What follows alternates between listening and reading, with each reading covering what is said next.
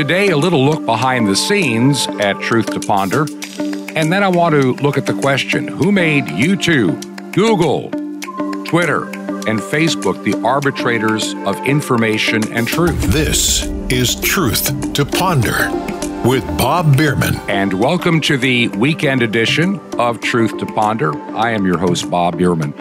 I was thinking the other night about this program and realizing that over the past almost 10 months, we've been gradually growing an audience in a lot of places all over the United States, Canada, Australia, even into the United Kingdom and Germany. And some of you are fairly new listeners. I've noticed, especially on the podcast side, there is more interest, more activity, and the number of downloads and people listening on Anchor and even Spreaker. We'll talk about that in just a moment. I haven't had any further reports of any, shall we say, advertisements contained before the program that have been too objectionable, but we're still looking at it and trying to make a decision by the end of the month. But a lot of you don't know much about who I am, the genesis of this program, how it started, why I even thought about doing a program such as Truth to Ponder. So I'm going to give a little bit of history and background for the new audience of who I am, where I came from, and how I ended up being behind this microphone for this particular radio program. Now, I started out in radio way back in the 1970s, like 1971. And I have been primarily in radio, with the exception of just a handful of years, my entire working life. I was kind of fortunate. I was one of those kids that was fascinated by radio, listened to some of the big radio stations you could hear at night on AM as a child.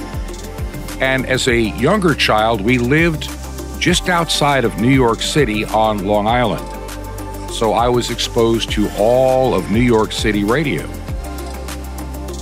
Just before I was to enter high school, my father decided to take a job in a small town in upstate New York, not far from Rochester, between Rochester and Syracuse, about 10 miles south of Lake Ontario. And in that small town, I still loved to listen to radio and became even more fascinated because I had the opportunity to visit, when I was like a sophomore in high school, the local radio station in our town. And to watch these guys sitting there at these specially made desks with turntables and microphones and mixing boards and tape machines, spinning the top 40 hits of the day, it seemed rather fascinating to me. I kind of liked the idea.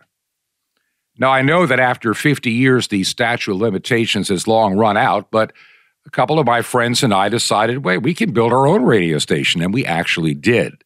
And for about a year and a half, we operated what started out as a micro-powered AM into kind of a micro-powered FM.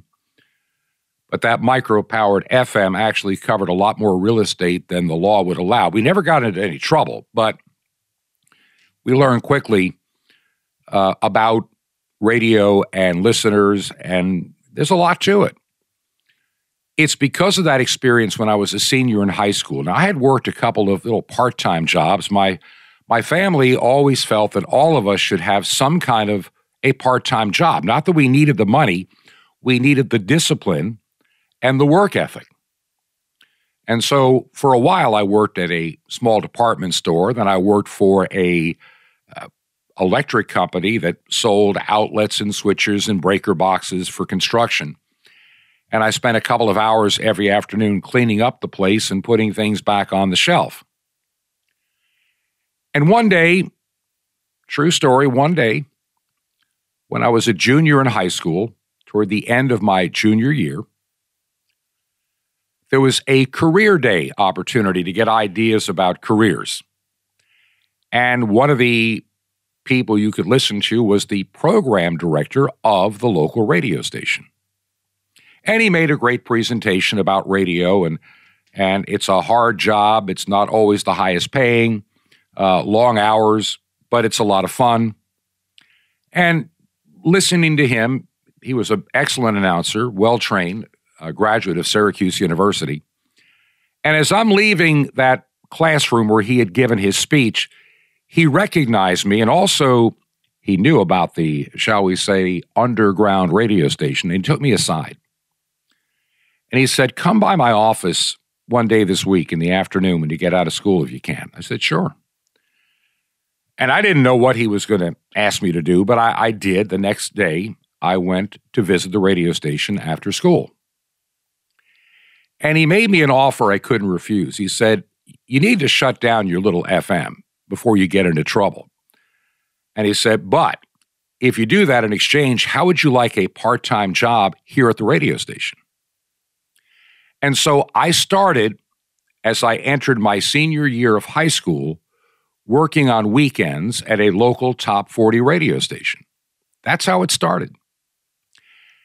And during my senior year, when we got a little farther in, the afternoon guy took a job somewhere else, and that came open.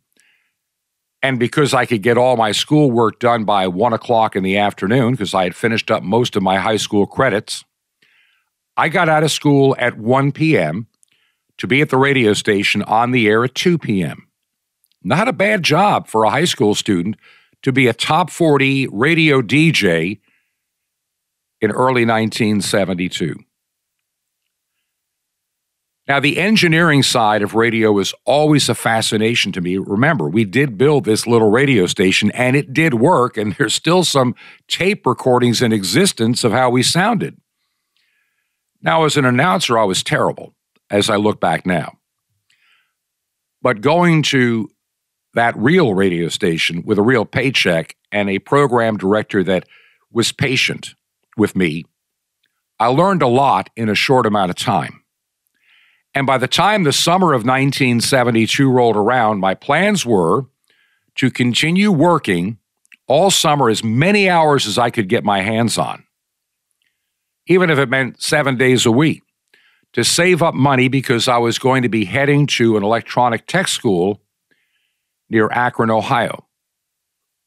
I had some ulterior motives on why Akron and not some other place, but another story for another day.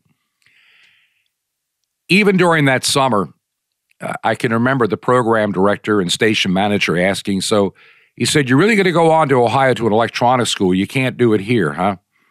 I said, nope. Once again, my ulterior motive. They wanted me to stick around and give me a full-time job to stay at the radio station and hopefully use community college to pursue my electronics. But I just felt, and I'll tell you a little story about this in a second. This will help you when you think about the forks in the road we have in life. I worked those long hours all summer long and even produced in the production room audition tapes so when I went to Ohio, I could try to apply for a job at a radio station in that area, maybe for nights or weekends, to help make a few extra dollars during the time that I was going to be studying the electronics industry. I got to Ohio in late August 1972. It had been a long summer of 6- and 7-day work weeks, split shifts, mornings, nights, all over the road. And I fell in love with the business, and I felt at the time that I had gained some pretty good skills in being on the air. And I enjoyed the work immensely, yet I also enjoyed electronics. And I wasn't sure which side of the industry I wanted to land in. Did I want to be someone that's strictly on the air, or would I be happy also, just being an engineer? Because even the engineering side of the business was fascinating to me as well. These big transmitters, these towers, antennas, and equipment. There's a lot of work to be done to keep a radio station operating every day, 7 days a week, and in many cases, even around the clock. And so it appeared that I could make a career as someone to be in loving radio like I did. I applied at a bunch of radio stations from Cleveland to Akron, and eventually I even went and applied at a couple of radio stations just south in Canton, Ohio, and that's where I landed a job in Canton. Ideal hours for a guy that's trying to make as much money as he can and be in school and have some downtime. I was offered a job from 3 in the afternoon till 9 o'clock at night, 5 days a week, 30 hours, not a whole lot, but my school was essentially 8 until 1. And then I had Saturday and Sunday off. So I was able to make that work. Even by the time I got to 1974, I was still not sure did I want to stay as a radio announcer or move into the engineering side. I was even doing some news reading at that point in a couple of radio stations after I did the tech school. Then I went to college for a while in New York City at St. John's University and studied more about the business of radio. And I recognized it's more than just a disc jockey and a microphone. It's more than just playing records. It's more than just maintaining equipment. It is a business. After all, the advertising is what, pays the salaries. And so I had a new appreciation, but I still was unsure about which side I wanted to be on. In 1975, I decided the time was right to get out of upstate New York and New York State altogether. And I ended up taking a job in a small town in northeast Georgia, little town called Toccoa, Georgia. It's about 100 miles north of Atlanta. Atlanta wasn't that big of a city yet, but it was growing. And I took a job at this AM/FM radio station. That's where I met my wife, got married. And for the next several years, so basically from 1972 all the way now to 1975, these first 3 years, my real work has been just being a radio announcer. I still was fascinated by the engineering, still wanting to learn more about it. Had a background now from a tech school in electronics, but there's a lot of nuances in radio I didn't quite yet know. And I started out my career as an announcer. From there, I went to a station in Atlanta, from Atlanta to one near Greenville, South Carolina. And it was in 1978, I got up one morning doing the morning show. I was getting up at 3:30, 3:45 every morning. And one day, I'm thinking about the way radio is becoming in the 1970s. Now, it wasn't all the corporate radio stuff yet, but I could see changes. I was working for a very popular and very profitable AM radio station, but FM was on the rise. And I could see a lot of these AM radio stations are going to have some serious financial issues in time as FM becomes very competitive. And I'm also watching the number of radio stations now being upgraded and built. And I decided then, I also knew something else from my experience in the radio business to that day. When you're a radio announcer, you live and die by the rating book. In other words, if the radio stations go down, even if it's not your fault personally, you might lose your job. And that's not a very steady way to live when you have a family. But I noticed that engineers are always the ones that stayed on when management and announcers got tossed out by the owners of the radio station. The engineer stayed. And most of them made fairly decent incomes. And I said, maybe I should go to the engineering side. So I started a process over about a period of a year and a half to make the transition from being on the air to being strictly a broadcast engineer. And by late 1979, I had done just that. I had my first class FCC license. I had now had some apprenticeship experience. And it didn't take long to get a very good paying job way back in Atlanta at one of the largest FM radio stations in the market. From there, I went to work for a transmitter manufacturer in designing and building equipment. And from there, essentially, I went to a Bible college. Another story for another day. And there I spent 14 years building a radio ministry that included a satellite network and multiple radio stations. So radio has been a part of who I am all my life. But there's another part of my life that also is running parallel at the time. Now, before I get into that part of my life that really is the underpinning to who I am, it's more than just being a broadcaster. It's more than just being a broadcast engineer. It's a lot more. I want to go back again to the very beginning of where I came from.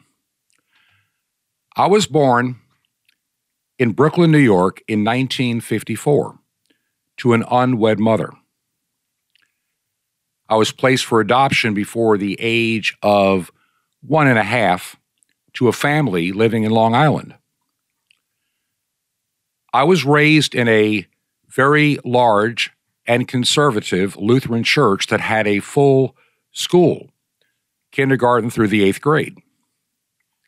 And that's where I spent all of my childhood, elementary school, and junior high years was primarily in that school. It's only the last few months of the 8th grade I did that in upstate New York. I enjoyed my childhood because I enjoyed the life of our very vibrant church. I loved the music. I loved to go to church. And I learned a lot being in a Christian school environment.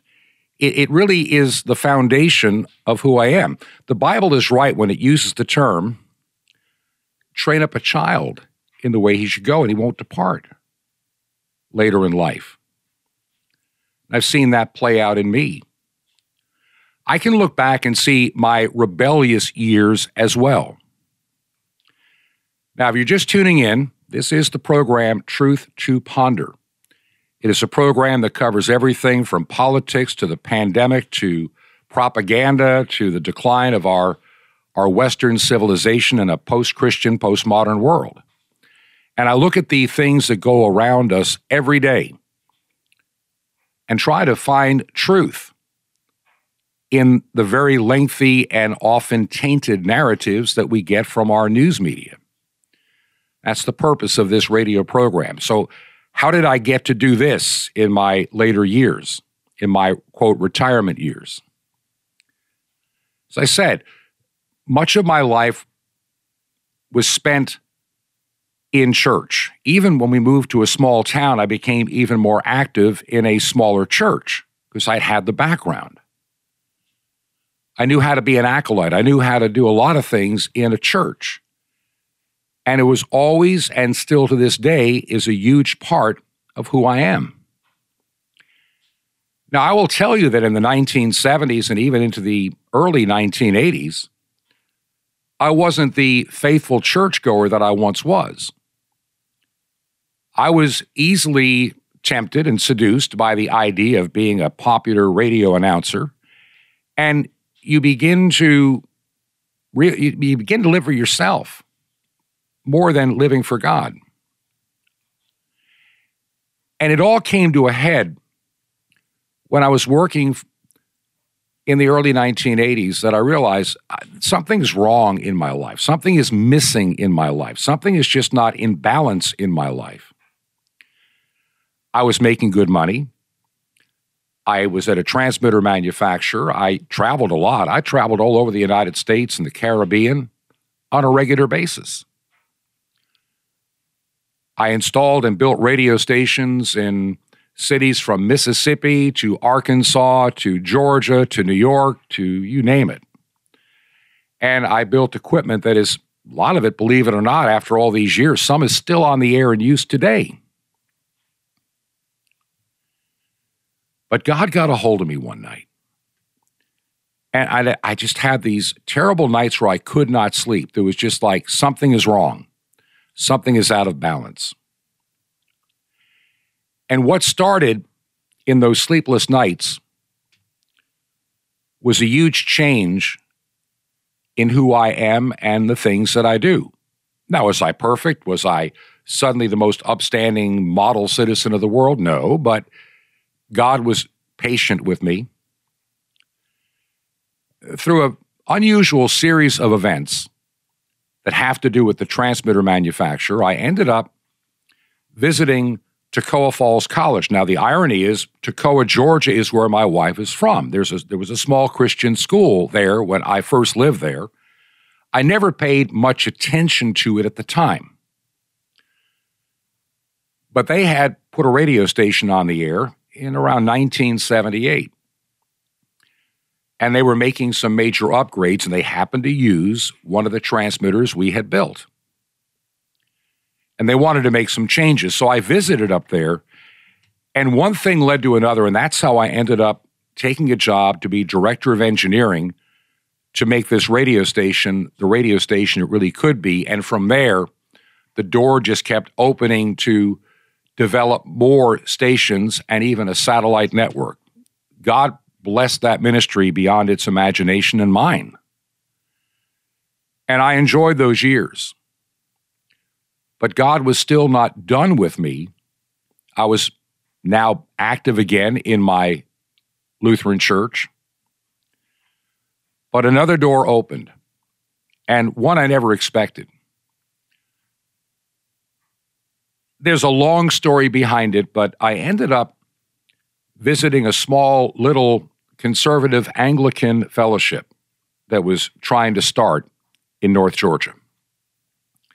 I was curious because they talked about the rich heritage of a liturgy, which is what I was exposed to as a child. And my curiosity just got the best of me one Sunday morning. My wife was a little bit under the weather.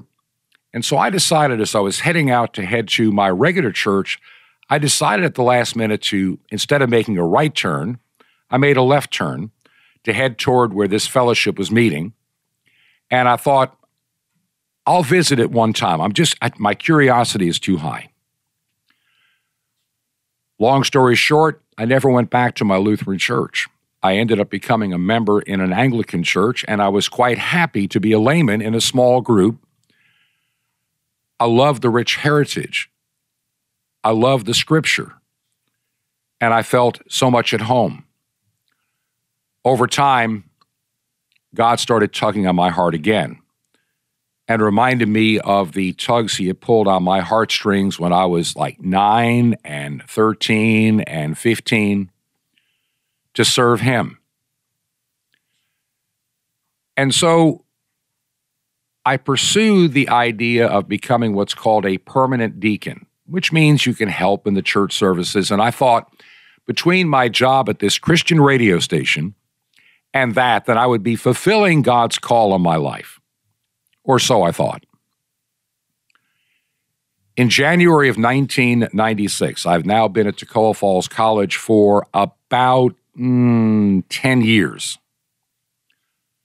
In 1996, I was ordained a deacon, what they call a permanent deacon, and started my life helping out with some churches and doing my work with the Christian radio station. And those were some very good years. I mean, I felt better health-wise and otherwise. But God still was not done. He wanted me to be a true and fully called, ordained servant of his word. And a bishop and I got to be friends, and he made it very clear that he felt that I should continue on with my studies and end up being a fully ordained pastor or presbyter or priest, whatever you want to call it. And so, using the resources at the college, I started my studies.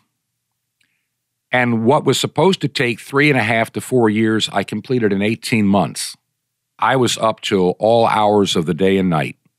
I barely saw my wife. We were like two ships passing in the night between my work and the churches I had to visit and everything else. It was a very intense time. But my wife was very gracious and encouraged me even when I was discouraged along the way that I could never get it done. And as I really applied myself to getting into reading and studying and writing and all the things that go with the process of a seminary level education, I completed the work, and then I was ordained as a presbyter or pastor, priest, whatever you want to call it. And I started my ministry. I planted several churches that some are still functioning to this day. I was called to a small church in Florida. They couldn't afford me, but because of my radio background, I could more than subsidize my income. And I watched a small church of just about a dozen or so people grow to a church of 100 and some odd with a building. God bless that ministry. And I watched my preaching ministry begin to form during that time. But I was still involved with radio, which is not a bad thing. I was able to use that radio background to help grow the church. All the things that I was from my birth, all the things that were placed into me, deposited into me by my parents, my grandparents, my church, were now bearing real fruit as I was in my 40s. My 20s and my 30s, it was a lot of fun, but nothing really for the kingdom of God. It was good training. I'll never deny that. In 2002, we're living in Florida, and my wife gets a diagnosis of breast cancer. Now, those of you that have listened to me on the radio, especially back in the days of your weekend show, which was running from 2015 up until last year when it became Truth to Ponder and a daily radio program with a weekend edition, you may remember some of the story. She had her diagnosis in July of 2002. And she went through the normal procedure that any woman with breast cancer of the type that she had would go through: chemotherapy, followed by radiation, and then hope for the best. And we went through that process. It was very debilitating for her. And it weakened her, it aged her immensely during that time. But as we got into 2003, by the time we got to maybe March, April of 2003, she was well on the road to what appeared to be remission and beginning to recover. Her hair is now growing back. A lot of the damage done by chemo was beginning to fade away. And the Lord laid something on my heart. I look back at it now. The Lord just laid something on my heart, and I was obedient to focus on only two things. Don't worry so much about radio anymore. I had a nice income, or a sufficient income, from the church and had some other resources. So I took the year 2003, starting in that spring, and we traded in our car. We got a Jeep Grand Cherokee, a 2000 model, so it's about 2.5 years old. And we started to travel as much as we possibly could. We spent as much time as we could together, going places, visiting places, just spending time together, going to the beach, going to thrift stores, spending more time with other family members as we could. And I look back at 2003. The church is growing. My life with my wife is probably the best it ever had been since the day we got married in 1975. We really, truly enjoyed each other's company. Our world at that point couldn't be any better. But things can change on a dime. And when we get back from the break, I'm going to share what happened beyond that, bring you up to date, and then I'm going to mention a few things about why we do this radio program. So kind of hang in here with me. There's more to this story that you need to hear. God is good and gracious, even in our most difficult times. And I know that there probably, statistically, it's obvious that somebody listening to me even today is going through or recently has gone through a very traumatic period in their life. And I hope that what I share in just a moment will be for you a great encouragement. If you want to find out more about this radio program, let me tell you where to find out more. Our website, of course, which is truth2ponder.com, truth2ponder.com. There you can find out about the program. You can find out how to hear us as a podcast. It also gives the radio schedule on shortwave, and also a link to our new radio channel called the Truth to Ponder Radio Channel, an online and on-satellite music and message channel.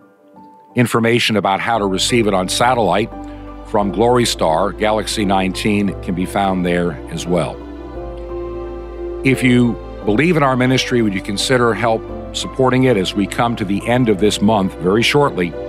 It's time to pay some radio airtime bills again to get through July. And any help you can give at this time is appreciated more than you'll ever know.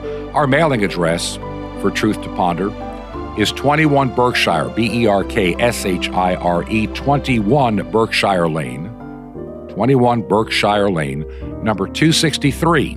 That's our secure box, 263, in Sky Valley, 2 words, Sky Valley, Georgia, and the zip code 30537. If you're writing a check, make it payable to Ancient Word Radio. That's Ancient Word Radio, and we will be right back. This is Truth to Ponder with Bob Bierman. Like an ox, in a moment. Shalom Aleichem. This is Jonathan Kahn, the nice Jewish boy, your Jewish connection, bringing you the riches of your Jewish roots in Jesus. Now get your pen out as fast as you can so you don't miss out on receiving a special free gift you're going to get and love in a moment. The word for father in Hebrew is av. Try it. Av. Now let's get deeper. The word av is made up of 2 of the most basic letters in Hebrew, the aleph and the bet, or our A and our B. They come from those letters. The aleph in Hebrew represents and means an ox. The bet represents and means a house. So what's an av? An av is an ox and a house, or rather the ox of the house. What's a father? An av. A father is the ox of the house. He's the strength. He's the ultimate burden bearer. See, an ox is strong and is a great blessing, but the ox has to be careful because oxen are known for their stubbornness as well. So we speak of being stubborn as an ox. Well, so it is with fathers. You know, if you're a father, you're to be the strength of your family, the strength of your wife, the strength of your son or your daughter. And that strength is good, but be careful that your strength doesn't turn into blind stubbornness. Be stubborn for good and let your love be real stubborn, but never be stubborn in anger or in bitterness or stubborn in pride or stubborn in domination. Or you'll end up like an out-of-control ox in a house, and you'll end up with a broken, wounded house or no house at all. The stubbornness of a father for anger and pride has destroyed millions of houses and families and lives, but the stubbornness of a father for love and for compassion and godliness and mercy has saved millions of houses and families and lives. Be tender in heart. Be willing even to say, I'm sorry, and be strong and stubborn in your love for those who are weaker than you and who need your strength, just as God is in that way stubborn in love for you. Want more? Ask for the ox and the house. Now, what if I offered you $1 million? Well, something better than $1 million, something to help give you a strong and victorious life, a free subscription to Sapphires, vitamins for your spirit, and the incredible Mystery of the Temple Doors, all free. You'll love it. How do you get all this? Easy. Just remember Jesus' real Hebrew name, Yeshua, and you dial it. That's it. Just dial 1-800-YESHUA-1. You'll be so blessed, but call now, 1-800-YESHUA-1. Now, the harvest is great, but the laborers are few. I invite you to join me in the harvest. You don't need to plow, just an open heart and a pen, and you can reach the unreached peoples of the world.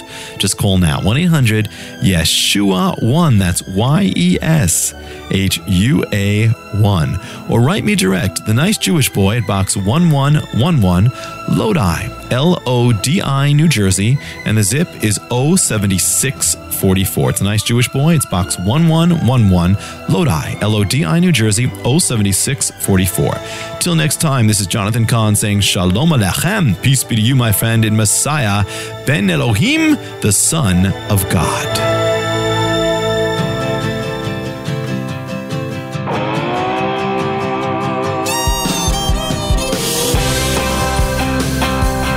This is Truth to Ponder with Bob Bierman. And welcome back to part 2 of our program for today. This is Truth to Ponder, and I am your host, Bob Bierman. I want to pick up the story that I was sharing in the first half of the program today. And I know that some people are just tuning in right now to the program, and I spent the first half of the program just giving you some background of who I am, where I came from, how I got here, what I've done in my life for a living, and what brings me to being behind a microphone at this point in my life to do a program such as this. And I wonder what the future of this program actually holds. What does God have in store? What is the direction it needs to be? Getting back to what I was sharing as we went to the break. I had told you that back in 2002, my wife had a diagnosis of breast cancer. Everything seemed a lot better by the time we got toward the spring of 2003. And we spent all of 2003, as much time as we could, doing some travel, not extensive, but, regional, local travel, day trips, time together. We were virtually inseparable unless I had specific things to do for the church, and just a little bit of radio work, not much, that kept me busy maybe an hour or two a day. I was involved with a little morning show for about an hour or so, and by the time I got home, my wife was up and we would spend the day together. And our weekends together, and of course, church together and all the activities that are contained. The daughter was living across the street from us in Florida, grandkids on the way. So a lot of exciting times when we lived in Florida.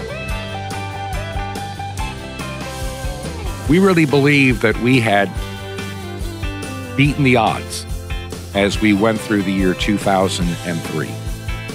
And I can remember as we got to October, November, we were thinking about Christmas and how thankful we were where we were at that point in our lives. God had blessed us, our marriage, our ministry, everything. And I can remember deciding that this year, we would always, a lot of times over the years, we couldn't do as much as we would have liked to have done at Christmas. And our idea of gifts at Christmas were things you can actually use, things maybe you can't afford or you'd like to have, and you could make good use. And we were very blessed at that point, and we had a Christmas I'll never forget in 2003. We traveled all over finding all kinds of stuff for the kids and grandkids, and it was just a wonderful time. We had a plan in early 2004. I had been invited to speak at a church in Tennessee. At the time, the church body, which I was with, was in talks about literally merging with another church body. And so they were having some what they call pulpit exchanges so we get to know each other better. And I was asked if I would do two things. Number one, our church in Florida had given birth to a church in Highlands area, actually Cashiers or that part of North Carolina. Some people that wanted to start a church had visited Sarasota during the wintertime to visit family. And the end result was they wanted a mission church up in that part of the world where they lived. And so the plan was made that we would travel to Tennessee, where I would preach on a Sunday. So the idea was to leave on Friday, sometimes we could make the drive in one day. But that would give us a day of rest and the church service, and maybe Tuesday, after looking over the area and talking with people, then head over to North Carolina, and we were going to have a special Wednesday night gathering, which I would have been the guest speaker, to see this new mission church. That was planned for the latter part of January. Now remember, living in Florida, the idea of going where it's cold, like in the 20s instead of being in the 70s, it was going to be fun to be back in the cold weather again after being in Florida, at that point, about 5 or 6 years. And so we made our plans. And as the day drew closer, My wife started having what appeared to be a bit of a head cold, which became a hacking cough and everything else. And she just felt lousy. And I said, well, let me just call them. Maybe we can postpone this to another day. And we'll go up maybe next month or whenever you're better, maybe even wait till March. No, we can postpone this. But my wife insisted that I don't. And here was her reason. Too many people had made too many plans to set up too many things and places for me to stay or us to stay. It's going to be hard to cancel all that now. She said, the daughter's across the street. I'll be fine. And I said, well, good. So on that Friday, I told my wife, you need to get to the doctor. You're still not sounding great. And so she promised she would set up a doctor's appointment, which she did, but she couldn't get in till Monday. So at least I knew the daughter's across the street, doctor appointment on Monday, hopefully with some rest and all the fluids and all the stuff you do when you have what may be the flu or something like it. I just hope that I didn't have it. And I headed out to Tennessee. And I really enjoyed my time at that church service on Sunday morning. I talked to my wife Saturday. She felt a little bit better, she thought. And I said, well, still go to the doctor on Monday. She promised she would. And I knew the daughter was going to take her. The one that lived across the street was driving. So yeah, let's make it all happen. So Monday comes, and I'm getting ready to head over to North Carolina. It's early in the afternoon. I've only got not that many of like a 3-hour drive, maybe less, to where I was going to be. And so I'm getting ready to leave, and I had a cell phone that didn't work that well, but the phone went off, and it rang, and I recognized the area code as being around, Venice, Sarasota area. And it was my wife's doctor saying, Bob, you've got to get home immediately. Your wife is very ill. And I will tell you all about it when you get here. And I have an appointment set up tomorrow. Whenever you get here, I will move people around. Well, that was very concerning, obviously. And so I headed out in the early afternoon back to Florida, getting in after midnight. And my wife was still not feeling great, still had the hacking cough, still weak. We found out the next day that the breast cancer had come back as lung cancer. And it's a very aggressive kind of cancer. And she needed to be in the hospital because she was getting a lot of fluid on the lungs, pleurisy, and it had to be dealt with. And the options were not great at that time. She was given basically two choices, an experimental treatment or hospice care. That's where it was suddenly at.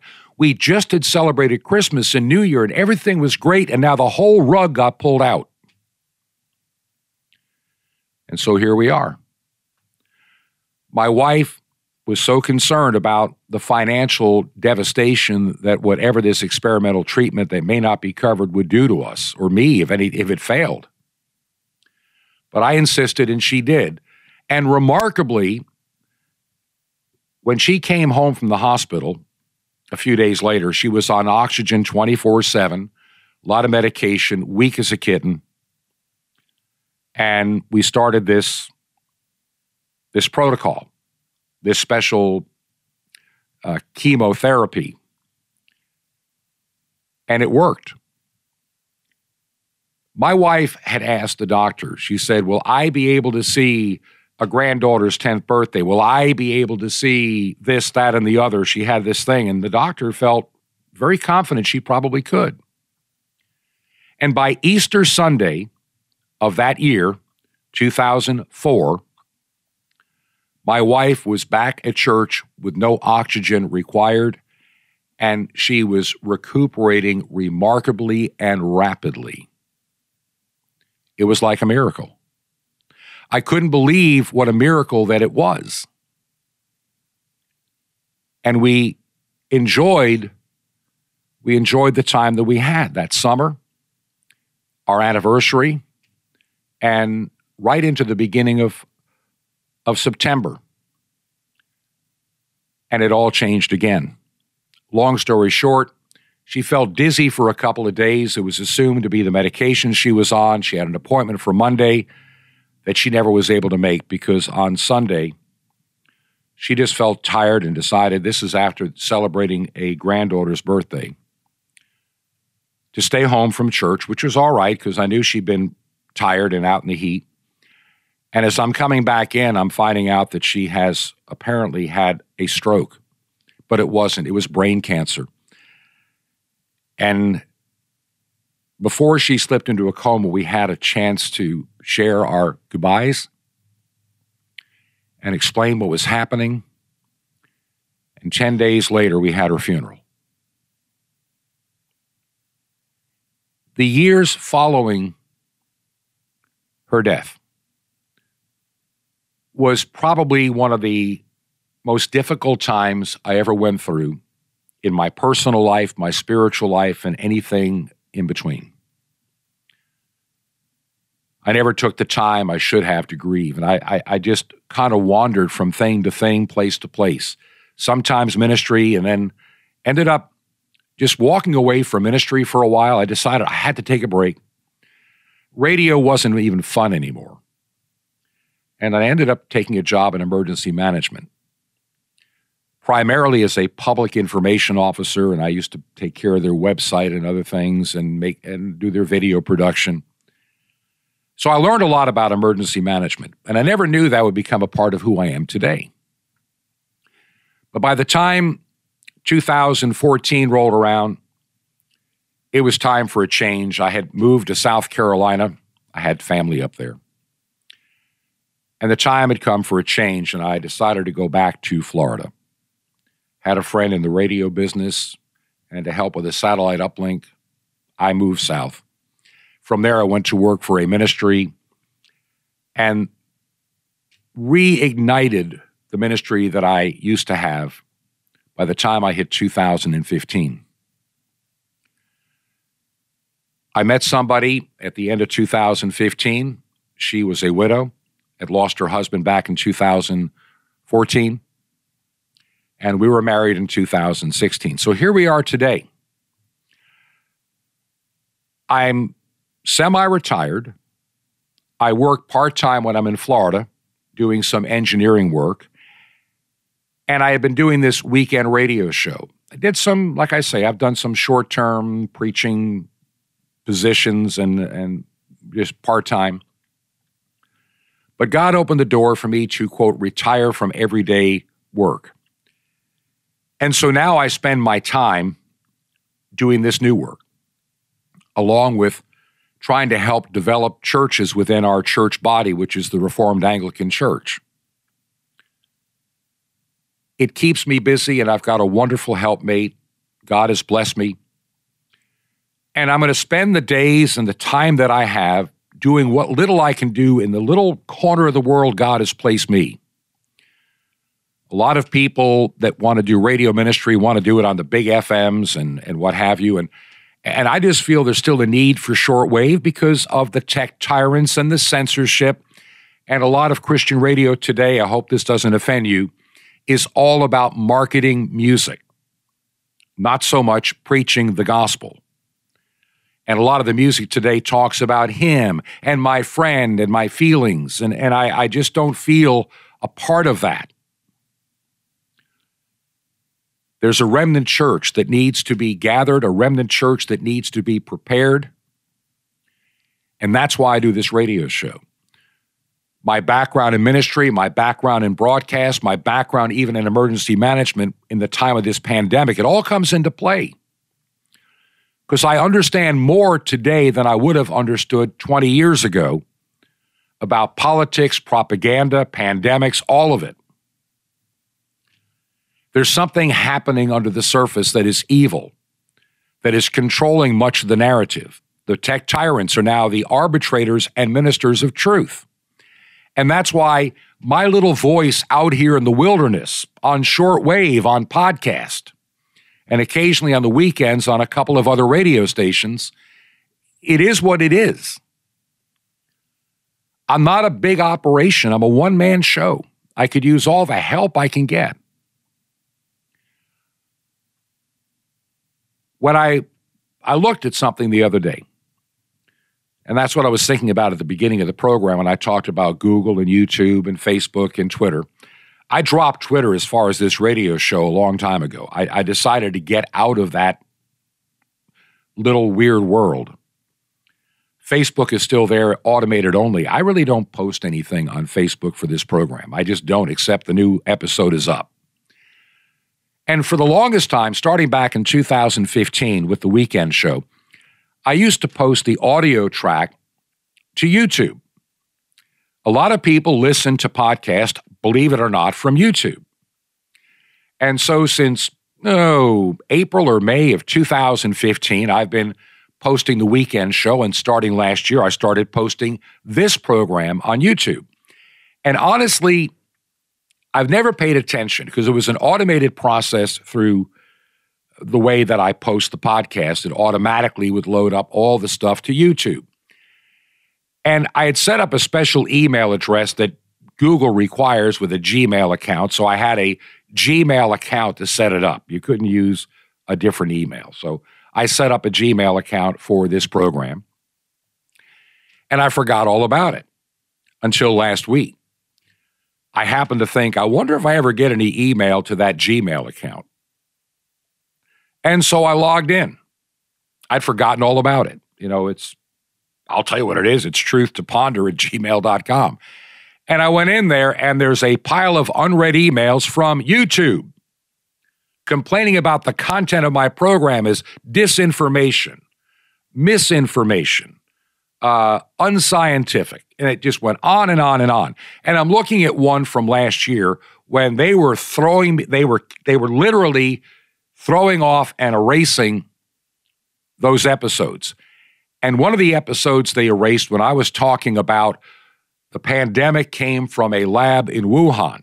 I was saying that last year. I knew it from my work in emergency management. It was an open secret among those of us in the industry that it really did come from there, and why the narrative was being so controlled is beyond me. Why did they feel they had to control the narrative and say it couldn't have come, where someone had bat soup or some nonsense in China, and that's how the pandemic started? No, it was what I said a year ago. Illegal gain-of-function research that was continued by Dr. Anthony Fauci. I said it last year. And every time I made that claim, somebody would complain to YouTube and they would remove it. So more than half of the programs I've posted have been removed. And some, when I talk about things like the stupidity of our educators, is considered hate speech, and they get removed. And so I'm seeing it in this program without I hadn't paid attention, that YouTube and Google are already all over and minimizing your ability to find this program. That's why I like shortwave, friends, because Google doesn't operate shortwave. I'm happy to have this podcast now on Edify, which is a Christian podcast site. And we will continue to use all the means at our disposal so we can circumvent the ministers of truth, the tech tyrants, and the propagandists that want to lead you astray. I'll get into that more next week. Some of the lies that are now the established truth and how you can discern. And also look at what the Bible has to say about the direction of our world today. Those that hear the weekday program yesterday, I talked about as in the days of Noah. We are in those kind of days today. Definitely in those kind of days. The time is short to get the word out, the good news out. And if you believe in what I'm trying to do here, my little ministry here, would you consider helping us financially as we go into this new month of July next week? Hard to believe. Half the year will be gone. I'm hoping that the satellite on Glory Star will grow. So far, I have no idea of how well it's doing. But I've committed myself for at least 90 days to see if it will work. And I'm being patient. I knew when I started this radio show, it took almost 90 days before people noticed it and would help support it. I'm hoping that others may want to make use of that satellite time. And trust me, the cost to have an hour a day, an hour a week is going to be nickels and dimes if you're interested, if you know somebody that is. I want to see shortwave grow, working on a project to add more hours for this show and other frequencies and times for other Christian ministries. Time is short. And while we have time, let us do good unto the household of faith. Let us do what the Bible says to encourage each other. Let us get the church prepared. Too much of the church today has become woke and broke and foolish and apostate. They run around in their fine vestments preaching heresy and celebrating sin. I'm not here to argue little doctrinal points. That's not my purpose. My purpose is to get you into God's Word, into God's kingdom, to know Him as your personal Lord and Savior, to bring that good news to those that are not having good news. I've been through traumatic times in my life, but I'm an overcomer because of Jesus Christ. Everything that I have lost in my life, God has restored to me multiplied times over. Even doing this radio show is a gift from God. Sometimes it's not easy to do it. Some days my mind is just not in it. I'm tired, whatever the case may be, from other things, but I know it's a responsibility. And like I say, I apologize if some programs just don't seem up to, quote, standards. But I hope today's program has been an encouragement for you. I would like to hear about what God has been doing in your life. Everybody has a story. As I mentioned earlier, we come to these little crossroads in life, little forks in the road. Yogi Berra once said, when you come to a fork in the road, take it. And it's surprising how one little thing you do one day can change the course of your life. Real quick, 1975, my first day in Toccoa, Georgia, applying for a job. They asked me to come back that afternoon. And so I went to have lunch. I was going to go down the main highway and stop at like where the McDonald's was, but instead, not knowing the town, I ended up in their little downtown, and so I went to have lunch at a little drugstore. And this cute little Southern gal checked me out when I left the drugstore, and she's the woman I married 6 months later. That little fork in the road, making a right turn instead of a left, gave me a wonderful wife for almost 30 years. If you believe in this ministry, would you let me know? Would you go to the website? You can also support us, I think, from the Anchor website as well. If you want to send a check, you can do that too. And the address is 21 Berkshire, Berkshire, 21 Berkshire Lane, number 263. That's our secure box, 263. And we are in the city of Sky Valley, Georgia, 30537, 21 Berkshire Lane, number 263, Sky Valley, Georgia, 30537, and make your check payable to Ancient Word Radio. And until Monday's broadcast, may God richly bless you. This has been Truth to Ponder with Bob Bierman. To find out more, visit our website, truth2ponder.com. That's truth2ponder.com. Truth to Ponder, shining the light of truth in a darkening world.